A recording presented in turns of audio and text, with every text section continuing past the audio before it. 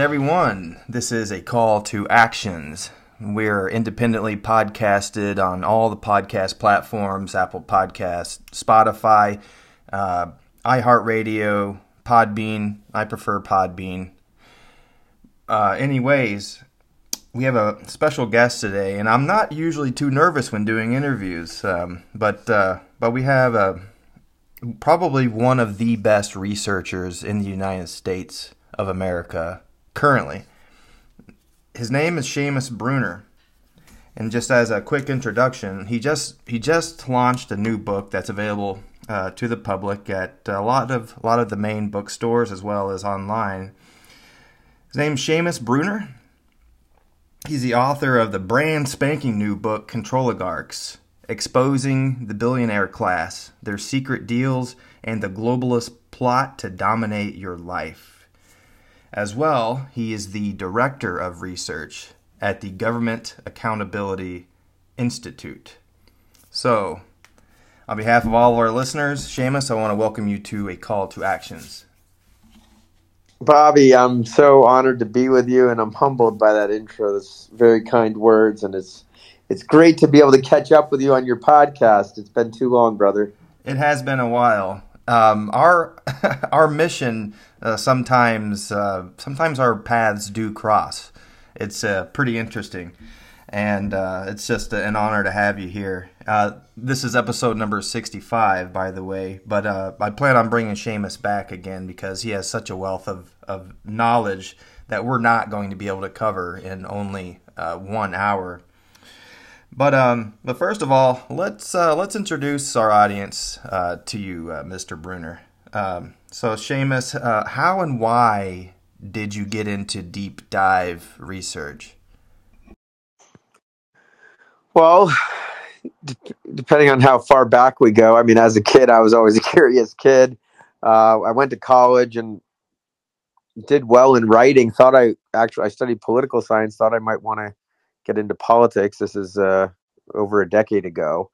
And I volunteered for a gentleman named Peter Schweitzer, who happens to live in Tallahassee. I'm blessed in that regard. Getting to know Peter Schweitzer changed my life for the better because he put to rest any notions of going into politics. I first worked with him on his book called Throw Them All Out. And it was about how both sides in Congress are corrupt, and it exposed insider trading on both sides, how Congress members will get all the best juicy insider intel, and then they'll go buy stocks on it, and it's not even illegal. And if you or I were to do that, we'd go to jail like Martha Stewart did. And so that was kind of where I first learned about following the money and investigating corruption, and it was just fun. It was like a treasure hunt for corruption. Maybe there's something wrong with me. I don't know. But then Clinton Cash was another book that I worked on of Schweitzer's, and that was really fun. Just because it was like shooting fish in a barrel. Everywhere you turned, the Clintons were taking more money from corrupt individuals, and Hillary Clinton, as Secretary of State, was selling out our foreign policy to the highest bidder. And so then that led to another book, Secret Empires with that's by Schweitzer, that exposed the Biden crime family and how they took millions of dollars tied to the tens of millions of dollars tied to the highest levels of Chinese intelligence. And it was the Burisma scandal that we broke, where the Ukrainian gas company was paying Hunter Biden $1 million a year for nothing. Apparently, if you ask the Bidens, just giving him $1 million a year couldn't possibly be because Joe Biden got the prosecutor that was investigating Burisma fired. And so I got to the end of a few of these Schweitzer investigations and just wondered, how on earth is such corruption allowed to persist? How does this happen? Why is it so obvious that little old me and Schweitzer in Tallahassee, Florida, can find this corruption so easily, like you have done up in your neck of the woods? And in time after time, realized that it's the Department of Justice and the FBI corruption in those agencies that allows it to continue. I mean, more often than not, you find the Department of Justice granted Hillary Clinton some sort of a conflict of interest waiver or some sort of immunity deal, and they always look the other way. And I know you're familiar with examples of giving tips to the FBI and asking and begging the FBI to investigate some terrible corrupt thing, and they never do. So that's why I wrote the book Compromised: How Money and Politics Drive FBI Corruption. And that might have been when you and I first became acquainted. Otherwise, it would have been the book Fallout: Nuclear Bribes, Russian Spies, and the Washington Lies that enriched the Clinton and Biden dynasties. And that was all about the nuclear corruption that you've done so much to expose. And Jeff Walburn and Chick Lawson deserve huge shout outs for the corruption that went on and is still going on in Piketon and Paducah and other nuclear sites around the country. And just to bring it to where we are today, I got to the end of a lot of these investigations and saw that, yeah, the politicians are totally corrupt, and they are not doing what their constituents need them to do.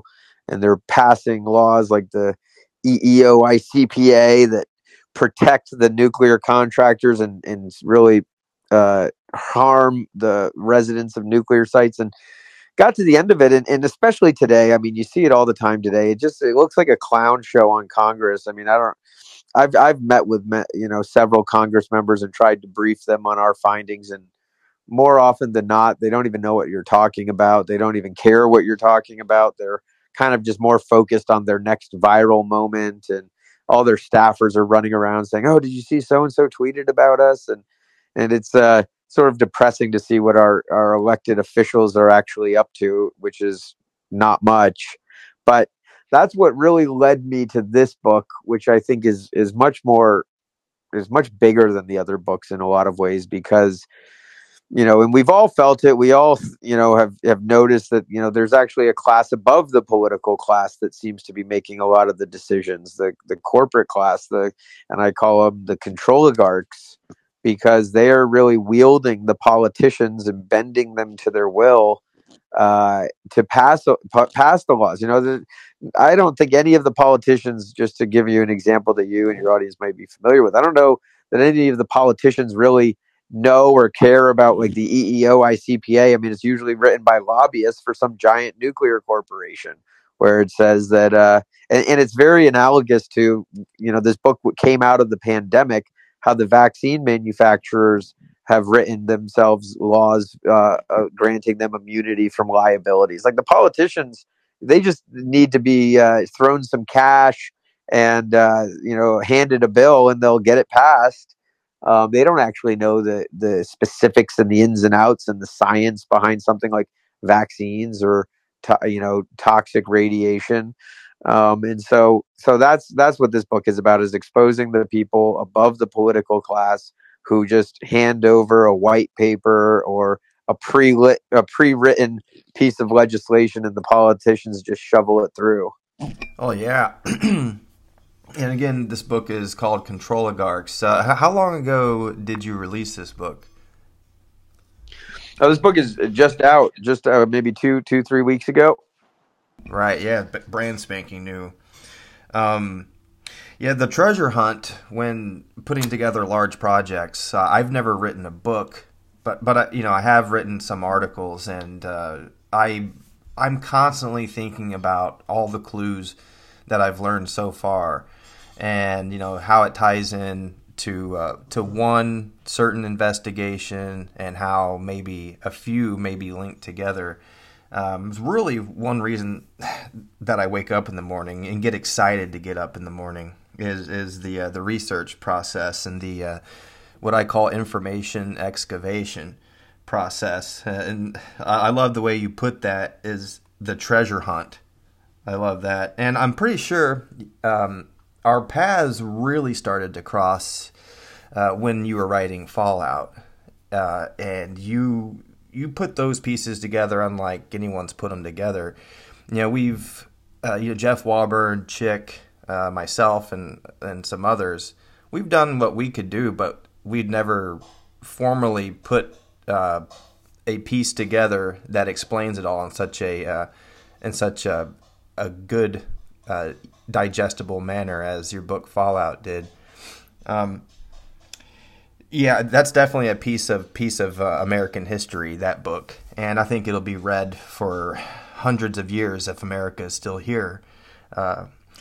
Though, moving on here, the cover of your new book, Controligarchs, what I see is a five-headed beast here. There are five individuals. If you can, from left to right, would you be able to go over who these individuals are and their significance, and why you chose to expose them individually? Sure. Why don't I go from right to left, because most people will have heard of the man on the right, Yeah. George Soros, the perennial boogeyman of the political right. Nobody has not heard of George Soros. Everyone knows George Soros, and so he deserved inclusion because he's one of the godfathers of the New World Order. And so we can get into that, but I'll just briefly go over each one. So George Soros, I wasn't sure, by the way, if George Soros would be alive by the time the book came out. I mean, this all started 2 or 3 years ago. And the guy is now 93 years old, so he's really getting up there in years. So it's actually the entire Soros clan, as I call the spawn of Soros, as I call them. He's got 5 kids. Alexander Soros is the one who's just recently been appointed to take over the $25 billion dark money network called the Open Society Foundation. So we really get into Alex Soros and where the Soros dark money network is headed next. Sitting beside George Soros is Amazon's Jeff Bezos. Bezos is kind of a quiet dude, and like when he's not posing on the cover of Vanity Fair with his new muscles that he's Yeah. built, he's kind of hiding in the shadows, and nobody really knows what the guy's up to. A lot of people think that he's sort of a libertarian guy, and he just makes a great product. Amazon, where this book is sold, not my choice. Actually, one of the reasons I wanted to include him is because the Amazon monopoly is just killing not just bookstores, but every store, every local business. And so we get into his climate change ambitions. He's funding the fake meats. He's funding a lot of these climate control type technology, smart thermostats that are being used to force people to live in uncomfortable temperatures in their homes. And we can talk about that. I mean, it sounded like conspiracy theory, but I looked it up, and sure enough, in at least 3 states, smart thermostats are locking people out of their homes. So just imagine waking up in the middle of the night freezing, and you go to try to turn on your heat, and you get a little smart message saying that, sorry, there's too many electric vehicles charging right now, so you're going to have to stick it out in the cold for a few hours until the solar panels melt. Goodness. But Bill Gates is the he's the central character. He appears in almost every chapter just because he's got his finger in so many pies. I mean, whether it's the farmland takeover, which a lot of people have heard about, or certainly his interest in vaccines is a little unsettling. He's an overpopulation freak who a lot of the characters in this book believe that there's just too many peasants breathing their air, and somehow they want to reduce the global populations. We kind of get into how they're doing that. I think he invested about $10 billion in clip-on bow ties too, didn't he? I'm joking. Is that right? I'm kidding. Carry on. No, to his credit, as I'm looking at the cover, that actually looks like a real bow tie. So I don't know. The clip-ons are a little thinner. That looks a little too floppy to be a clip-on. But anyway, he's in a bow tie for those who are just listening. And Mark Zuckerberg to his left. Of course, everyone knows Mark Zuckerberg. Most people would think they might know everything there is to know about Mark Zuckerberg, but the things that I get into with Zuckerberg are the transhumanist stuff that we'll probably be talking about a little later, and I call it his $36 billion plot to force you into tech addiction, which is becoming more and more known now. But we'll definitely we definitely need to talk more about that. We'll definitely talk more about Zuckerberg's transhumanism agenda, as I haven't followed much of his transhuman agenda, and I'm interested to hear what you have to say a little later. Sure. And then finally on the far left, you've got this guy, Klaus Schwab. I know the savvy listeners of your show are familiar with Klaus Schwab, but I'm actually stunned the number of people who don't know who the heck he is, or every time I bring him up, they get his name wrong. And I think Klaus Schwab, not necessarily himself, because he's sort of powerless without all of the interests that he represents, but he's basically the front man or the spokesperson for the Controligarchy, the World Economic Forum, and the people who fly to Davos to, every year, and we're coming up on January, you'll start to see the headlines, and it's the same headlines every year. Oh, all these elites, they're flying over on their private jets to lecture us about climate change. But I actually went through all of the various reports they put out, and they're into some pretty sinister stuff, especially transhumanism related stuff. So we can talk about Yuval Noah Harari. And I know you've probably seen that guy before, but if you haven't, I'd be happy to share some of his quotes. I mean, he is the visionary behind transhumanism at the global level, and he's praised and celebrated by everyone from Barack Obama to Bill Gates to Mark Zuckerberg and Google. And everybody loves Yuval Noah Harari, but if you read any of his writings, you'll probably not love him. So those are the 5 characters. There's room for more, or there wasn't apparently allegedly room for more. In my opinion, Elon Musk belonged on the cover. We also have Laureen Powell Jobs, Steve Jobs' widow. There's BlackRock's Larry Fink, who he belongs on the cover. So we could probably have a 30-headed beast on there. There's about 30 Controligarchs in the book, maybe more, maybe slightly less. But these 5 really, they get their own chapters and they appear throughout other chapters. And the publisher thought 5 would be a good number. Yeah. I believe I talked to you while the cover was being designed, and I suggested Elon Musk be on the cover, but that would have been good. Though it is interesting. They're flying over country to country in their private jets, while preaching a new climate agenda, or controlling the climate, or limiting certain pollution that causes global warming.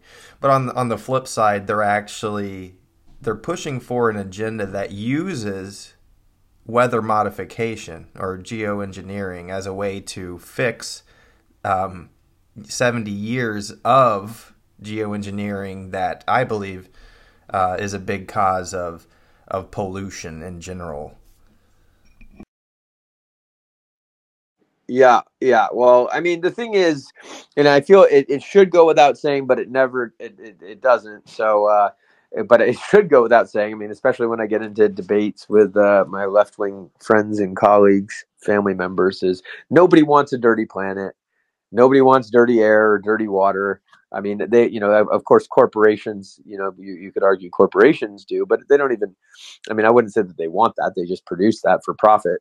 But nobody wants a dirty planet. And then it gets down to, and I don't really get into the anthropogenic catastrophic. I mean, you could probably take a guess of where I fall on that, but I really more get into like what they're using climate change for. And yeah, I mean, the geo engineering and the weather modification stuff is obviously a terrible idea. I mean, Bill Gates wanting to spray, what is it, like silver iodide or whatever into the atmosphere? Yeah, sulfur dioxide plus silver iodide as well. Yeah, I mean, to really in quote to mimic volcanic explosions. I mean, do they really want to shield the Earth, or have day turn to night where there's no longer day or night? It's some very sinister ideas that they're attempting to condition the public to accept.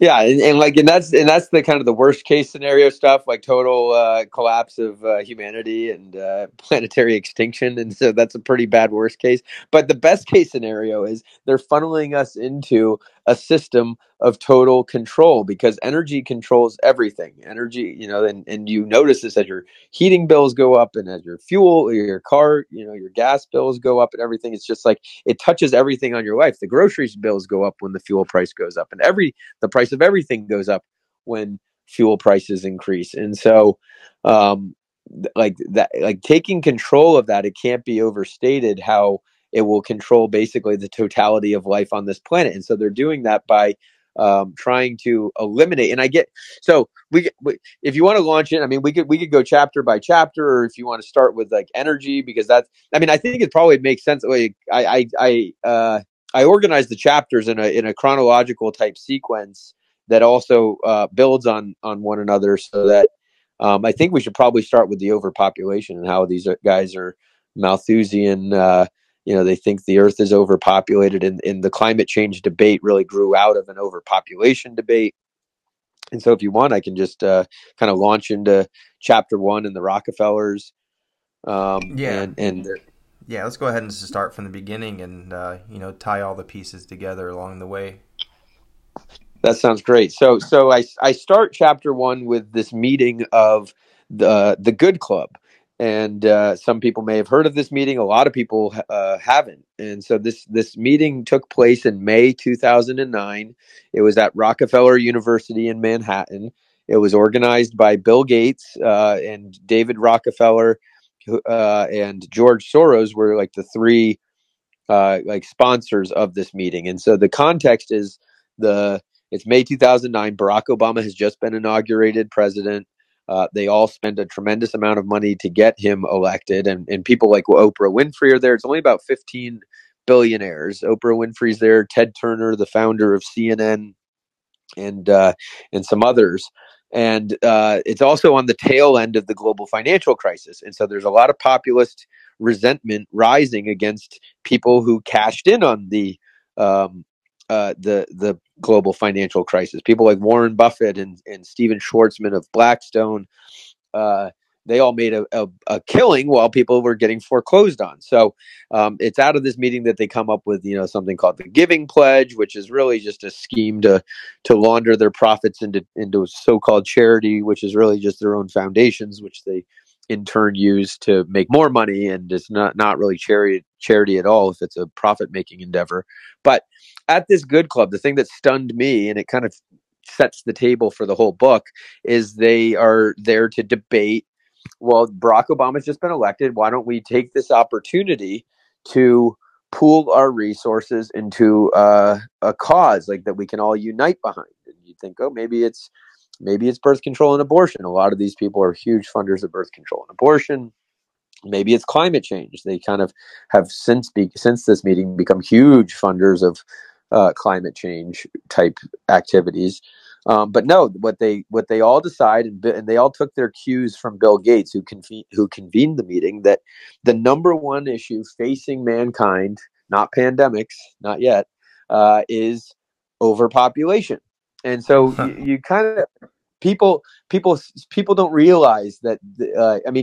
Actually, sort of low information people do think that the earth is wildly overpopulated, and it stuns me every time, like when I hear people say that, oh no, like having kids is like, I don't want to do harm to the planet. And it's like, there's no evidence that overpopulation is a total myth.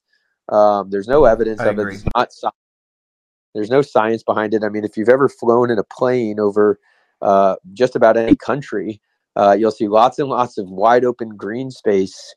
And obviously, 70% of our planet is covered in water, so we don't have a water problem. We just have a salt problem, and there's plenty of desalinization efforts underway. So there really is no end, like resource exhaustion. There's no proof of that. If there were resources running out, they would be getting more and more expensive.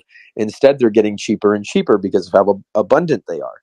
And, I'm not a scientist, but there's all kinds of scientists who speak on this subject. But anyway, that's beside the point.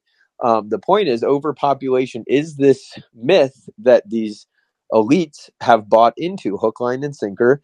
And so I started there, and then I was like, well, the Rockefeller Foundation just keeps coming up, and it kind of lingers in the background. And you go look at the bottom of some report that looks particularly nefarious, whether it's like the Event 201 or like they had these pandemic planning exercises 10 years before COVID about how everybody will need to social distance and wear masks. And it's like, man, this seems oddly prophetic. What's going on here?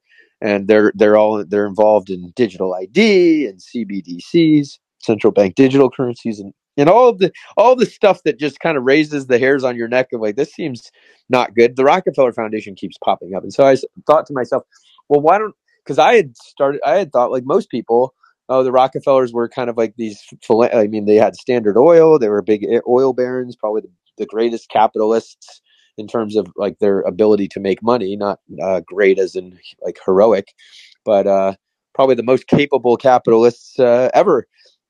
And then, you know, what the schools teach you is like, oh, well, they funded hospitals and libraries and schools and universities. Like these are good guys. I mean, you know, in a sense, I mean, not so much the plundering of resources or what have you, but no, I went back and looked into the Rockefellers, and it totally shocked me that first of all, they were not always philanthropists. You know, Standard Oil was a cutthroat enterprise that in a lot of dishonest ways made its money. It would spy on competitors and use lawfare to put them out of business and all kinds of stuff that got it into trouble with the Justice Department. But anyway, so going through the history of the Rockefeller Foundation, I found that they've been studying viruses since the early 1900s, even before the Spanish flu, which was the last global epidemic in like the mid to late 1910s. They were researching polio vaccines and malaria and smallpox and basically every disease. And I found that because they were researching these diseases better than any government could, and that's kind of a theme here, is that the corporations are above the government because they are able to do things that the government is just totally incapable of doing. That doesn't have the resources, it doesn't have the organization. It's kind of dysfunctional, and I think we feel that all the time. But so when they set up their medical institutes, they exported this to every country all around the world. I mean, they were in China before the Chinese Communist Party existed. And what would happen is the governments and countries all around the world would essentially give the Rockefeller Foundation the keys to the kingdom. Because when you come in and you say, I can cure your population of malaria or smallpox or whatever the disease of the day is, the governments will give you whatever you want. And at the same time, they have their capitalist endeavors like Standard Oil. And after it was broken up into 34 different companies like Exxon, et cetera, the resources would flow out. And so it was a very profitable business model. We'll come in, we'll help treat your sick populations, and then you give us whatever we want. And then in the so that was like early 1900s as they figured out that business model. Then in the mid 1900s, 1940s and 50s, they had this thing called the Green Revolution, where they went into Mexico and they rounded up all the heirloom crop seeds, corn and whatnot, beans, and they took all of the heirloom seeds and they started tinkering with the genetics. Because they were a medical research foundation, they knew a lot about genetics and breeding and strains of seeds. And this is how they created sort of miracle seeds. There at the time they were known as miracle seeds, and they went into India and they would get all the rice and they would make miracle rice, and they would get all the wheat in China and make miracle wheat.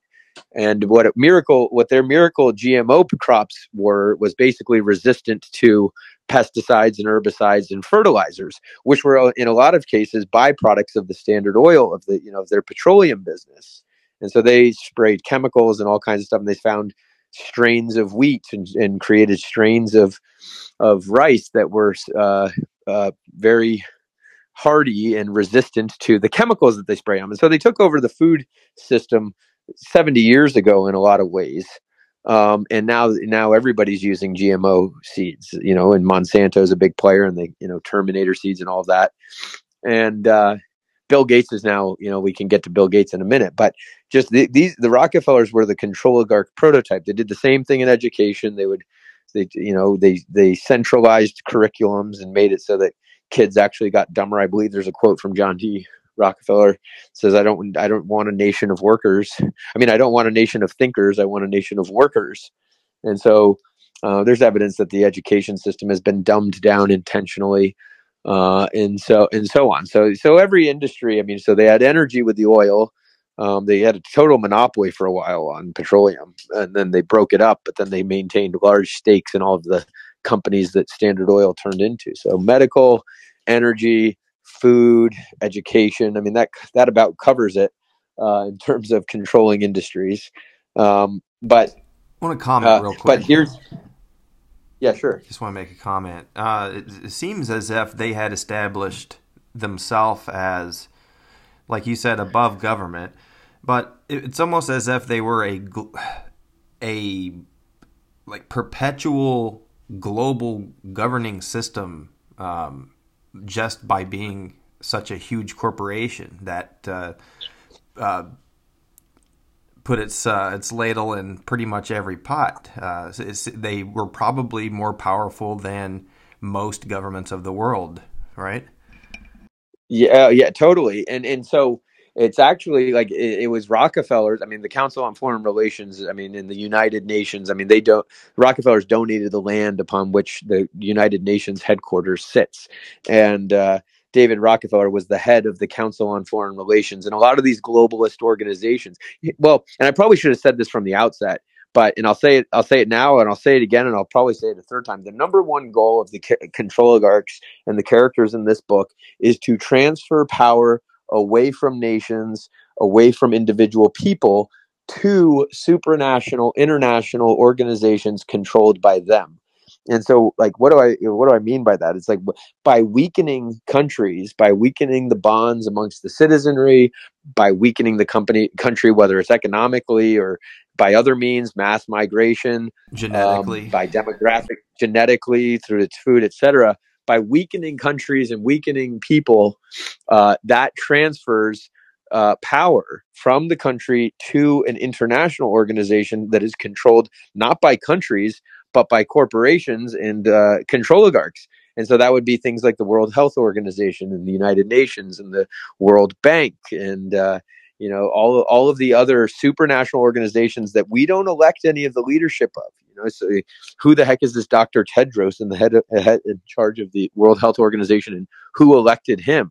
And because they're unelected, they're unaccountable, which is the perfect system for a controligarch. They don't want to be held accountable. They don't want people to be able to vote them out.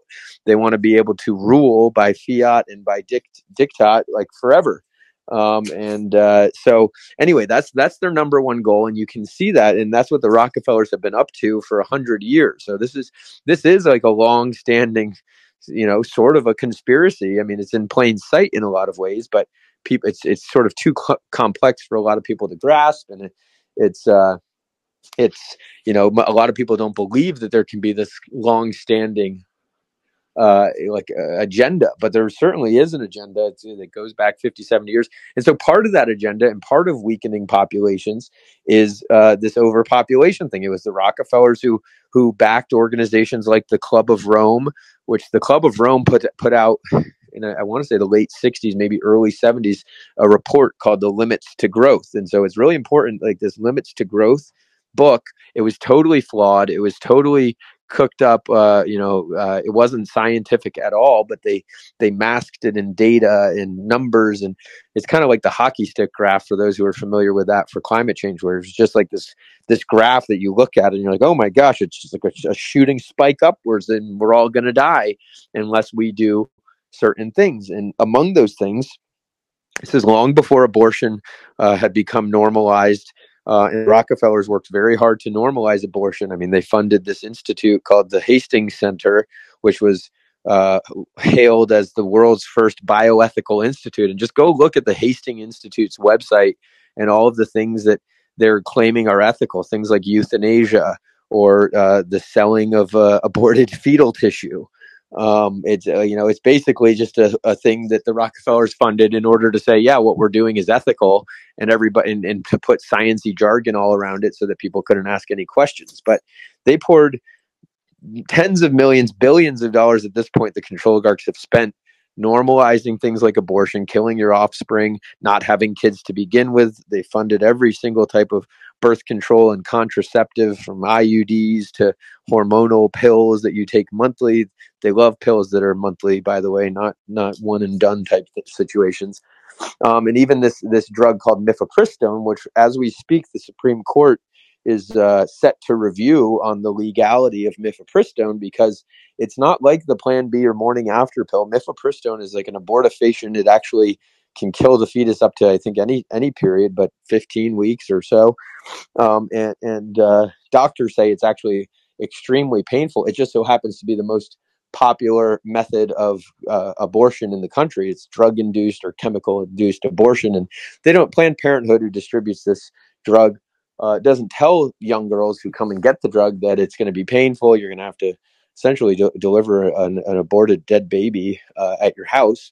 But nonetheless, that's something the Rockefellers funded. And George Soros and other controligarchs, Warren Buffett, actually were behind a secret shell corporation set up in the Cayman Islands that profits from this. So I think even the most staunch pro-choice person would agree that it's kind of grotesque to be profiting from pain, because 80% of women who take the drug experience serious pain. And so you'd think if these guys were so charitable and they were so believing in the idea that this is women's empowerment, they could do it for free. But anyway, I digress. So the Limits to Growth report from the Club of Rome and the World Economic Forum was founded right at this time, was just completely centered on over this idea of overpopulation. And since then, overpopulation it's been rebranded. That's really all that's happened. I mean, so it because they realized in the 60s and 70s, the masses, the number one question after you tell someone there's too many people on planet Earth is, well, what are we going to do about it? And most people don't like to hear, well, we need to make sure there's less of you. So it's got a real branding problem, overpopulation. But so they rebranded it to resource exhaustion, which turned into pollution, and which turned into global. But pollution is like, a lot of people live in places that aren't polluted. And so you don't see pollution all the time, or if you do, it's like a gross, gutter or something. But generally, when you go look at a river or an ocean or, a beautiful countryside, you don't see the pollution. And so it doesn't have the same scary effects, which is why, something like a global cooling, we're headed for an ice age and we're all going to freeze to death. But then, they say that's going to happen in 10 years. In 10 years, it's not colder. So then it's like, well, actually, it's going to be global warming. And in 10 years, we're all going to die and the seas are going to rise, and polar bears aren't going to have any places to hang out. So that's got some really good, scary imagery. But then after 10, 15 years of that, people realize, well, wait a second, my winter was actually much colder this year than last year. So that kind of loses its fear factor. And so eventually they arrive at climate change by the mid 2000s. But even climate change is kind of, people have collectively sort of shrugged. Now, that's not to say that pollution isn't bad. It obviously is very bad. But, the idea, like what this is really all about, and what the Rockefellers sort of coined, and this is what the World Economic Forum was founded on, and this is what the Club of Rome was about, is saying that there are global problems. Like, there are these global problems that are too big for any one country to solve, and therefore you need to transfer your power, you citizens, you peasants all around the world. You need to transfer your power, your wealth. We need to pay hundreds of billions and trillions of dollars into global organizations that are purportedly going to save us all. And it's such an ambitious goal, saving the planet. It's quite arrogant, actually. But anyway, so collectively, I crunched all the numbers. I put them in the book. I mean, we've spent over $1 trillion since the early 90s trying to solve climate change or global warming or ozone layers or whatever they rebranded it to. Over $1 trillion with like pretty much nothing to show for it. And then the COP28 event was just last week, and they said we need more billions, many more billions, tens and hundreds of more billions of dollars. Yeah, I wanted to touch on that just for a second. Sure. At the heels of the COP28 meeting, there surprisingly, Russia Russia's nuclear arm did attend and put on a presentation. I'm not sure for how many days, but they were asked by the World Nuclear Association to join their international group known as Net Zero Nuclear, which is really like a World Economic Forum version of nuclear. So here we have all these various countries. I mean, in the U.S. and Russia are supposed to be enemies, right? We have Rosatom, or Rosatom, however one chooses to pronounce it, working hand in hand with United States corporations, including Centrus, the former USEC, and Converdyne. So to me, there's a lot of conflict of interest there, and it really shows who is really controlling or attempting to control the planet and the minds of people by saying, okay, yeah, we're separate countries divided by borders, but really we go into these closed door meetings and we're all secretly working together. You nailed it, because I get into this debate with people all the time where they're constantly angling for a new war and Ukraine and Russia and blah blah blah and China, and we got to go after China. It's like China, and you hear it with the talk of decoupling from China. And when Xi Jinping came to San Francisco and they rolled out the red carpet for him, you saw quite clearly that there's no intention to decouple from China. In fact, our elites don't view China as an adversary. You always hear people say this, like, we need to get tough on China. China is our adversary.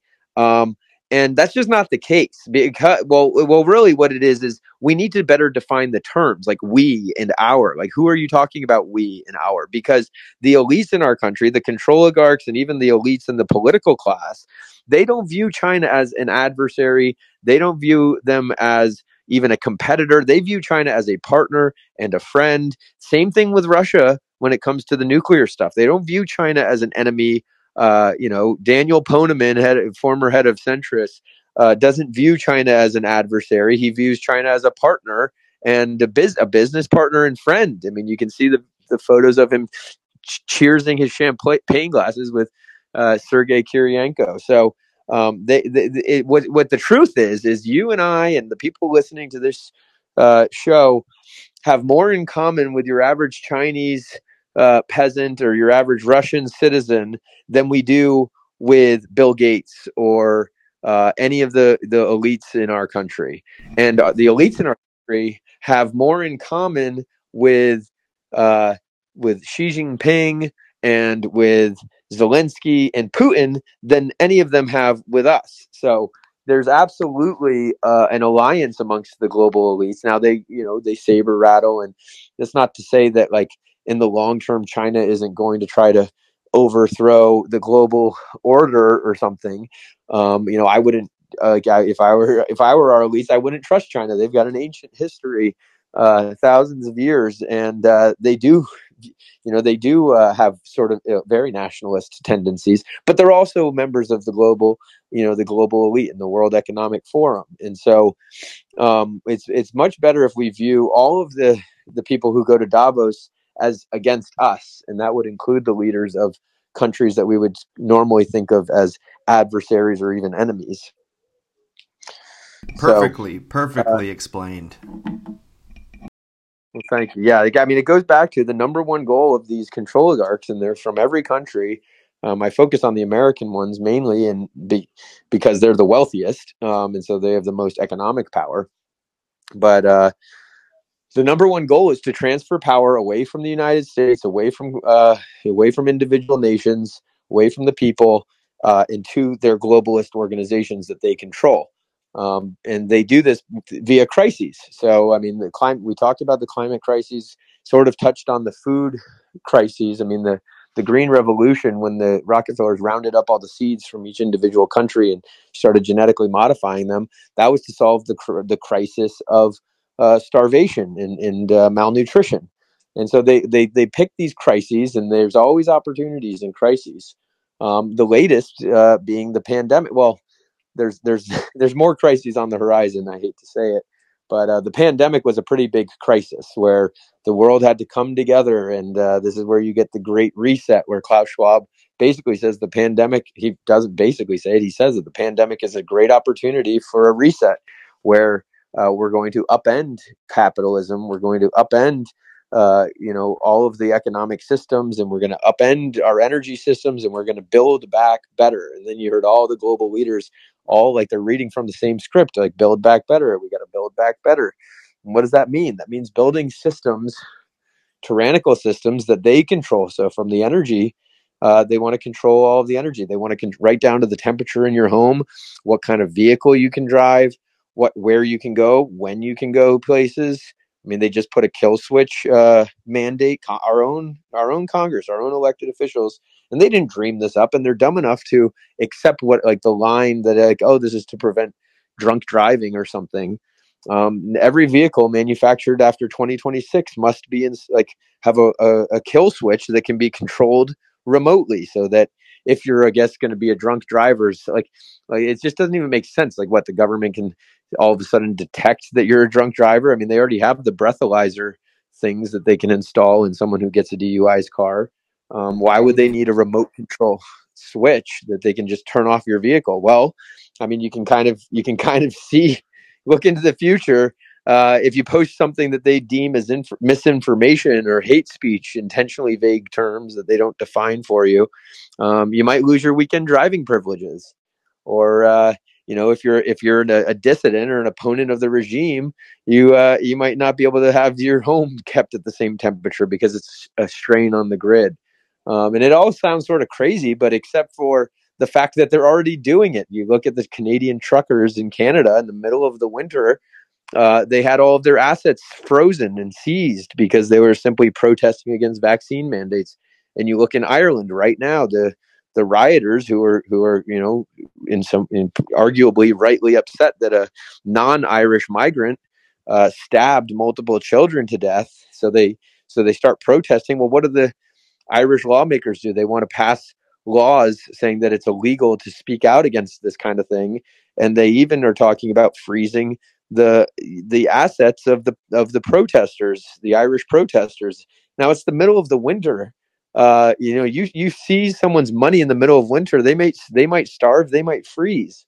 So it's not crazy to say this stuff because it's happening as we speak. And then in America, I mean, January 6th showed that if you are protesting something, and I'm not excusing any of the violent behaviors, but plenty of people who were in Washington on January 6th who've been rounded up, grannies who were just caught, fell into the wrong place, wrong time, are now in jail. And their banks, worked with the government to find them and track them and hunt them down and throw them in jail with no due process. So it's serious business, and it is happening right now. It appears to be calculated and planned. While the planet and the world's inhabitants are in a crisis, maybe even a manufactured and planned crisis, they take advantage of a global population as a way to roll out new and advancing technologies and use the global population essentially as experimental subjects. Is that fair to say that they do use these crises as a way to start integrating more technology into the human day-to-day life, and if not, into actually physically the human being itself, then going into the transhumanism? Well, yeah, no, exactly, and I'm glad. Like, I didn't realize the time flies when you're having fun. I didn't realize I've got about maybe 10 minutes left, so this is a perfect time to get into the transhumanist stuff. So yeah, no, exactly. I mean, so Klaus Schwab, when he gets up in July of 2020, and this is really when he came onto the world stage. I mean, he's been the head of the Davos World Economic Forum for decades, since the early 1970s. But most people hadn't heard of him until he gets up in front of the cameras and says it's time for a great reset. And everybody talks about the great reset, and sort of, he's got this very Bond villain-esque accent, and he just seems like a parody of some sort of movie character villain, like Dr. Evil or something. But vampire. But what most people don't key in on is when he talks about he says, so what is the Great Reset going to bring about? Well, number one, it's going to bring a green, like we're going to rebuild in a greener way. And people, people kind of wonder, like, what the heck does green and environmentalism have to do with pandemic? We're starting to see that, and climate lockdowns are on the horizon and stuff like that. He also talks about stakeholder capitalism, and we can touch. I sort of touched on that, but they wanted to overthrow free market capitalism with a new system called stakeholder capitalism. That's what Klaus Schwab calls it, and stakeholder capitalism is basically what they have in China, which is state-run capitalism, where only the people who are at the World Economic Forum are the stakeholders, and nobody votes for anything. It's all it's really fascism is what it is. But the third thing that he talks about, and this is the transhumanism stuff, is he calls it the fourth industrial revolution. And we need to digitalize everything. And that includes digital ID. It includes central bank digital currencies, and really getting into sort of microchipping humans. And that's the other theme that's really throughout the book here is this whole transhumanist thing is about their desire, and it's an age-old desire to live forever. The one thing that might unite all of us with the Controligarchs and your average citizen has in common is we're all going to die. That's what everybody has in common. And some people deal with that in different ways. And these Controligarchs are by and large godless atheists who don't believe in an afterlife. So they're probably pretty terrified of death. And so the difference between us and the Controligarchs is that they actually have the resources to try to do something about it.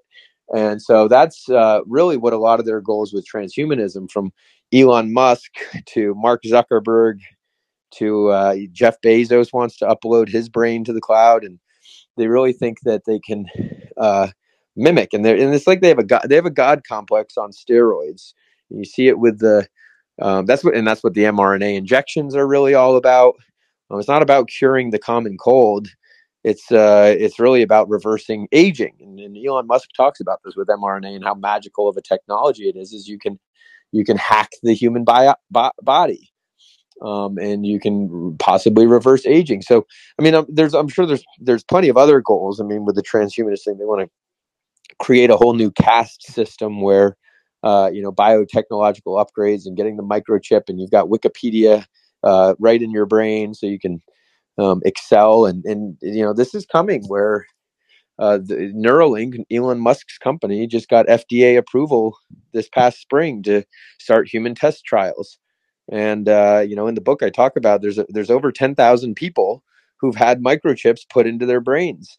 It'll start small with maybe psychic text messaging, where you can just think a text and send it, and play video games all in your head without the need for a controller. And then eventually they'll give you the upgrade to never feel sad again.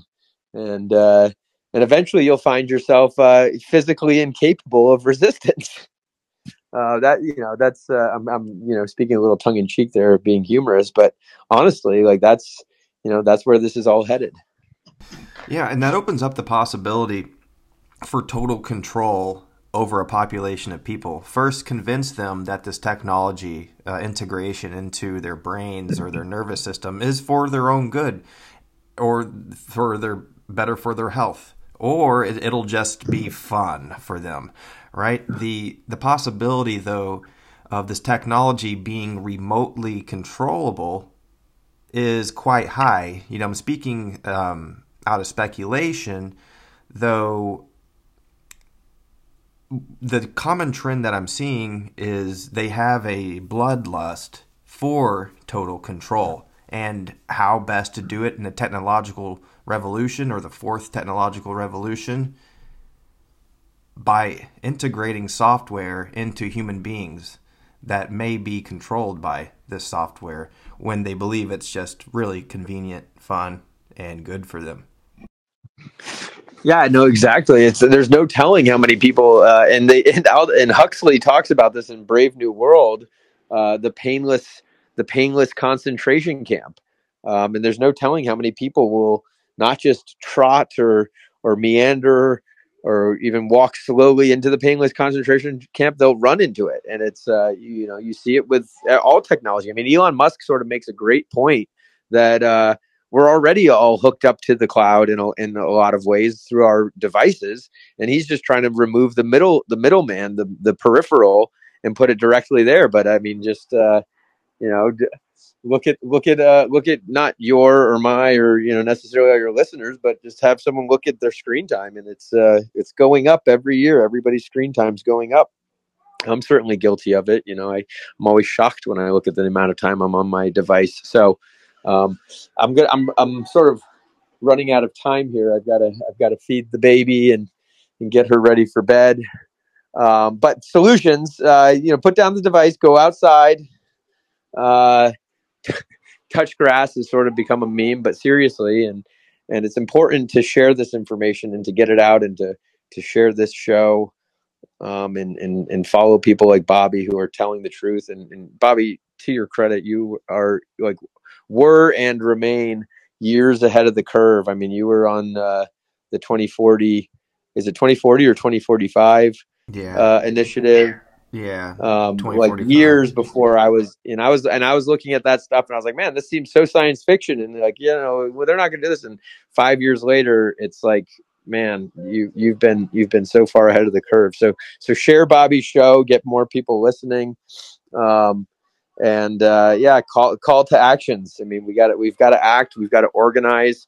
The solution to a lot of these problems that are brought on by globalist crises, real and manufactured, is just in a word, local. It can be solved at the local level by organizing locally, getting together with people IRL, that's in real life, and buying everything you can local. Find out where your food's coming from. Support your local farmers. Don't be buying the Bill Gates fake meats and stuff like that at the grocery store. Grow your own food if you can, if you've got the space for it. Grow as much of it as you can. Get chickens, all of that. It's 1,000 little actions, but it's choices you make all throughout the day.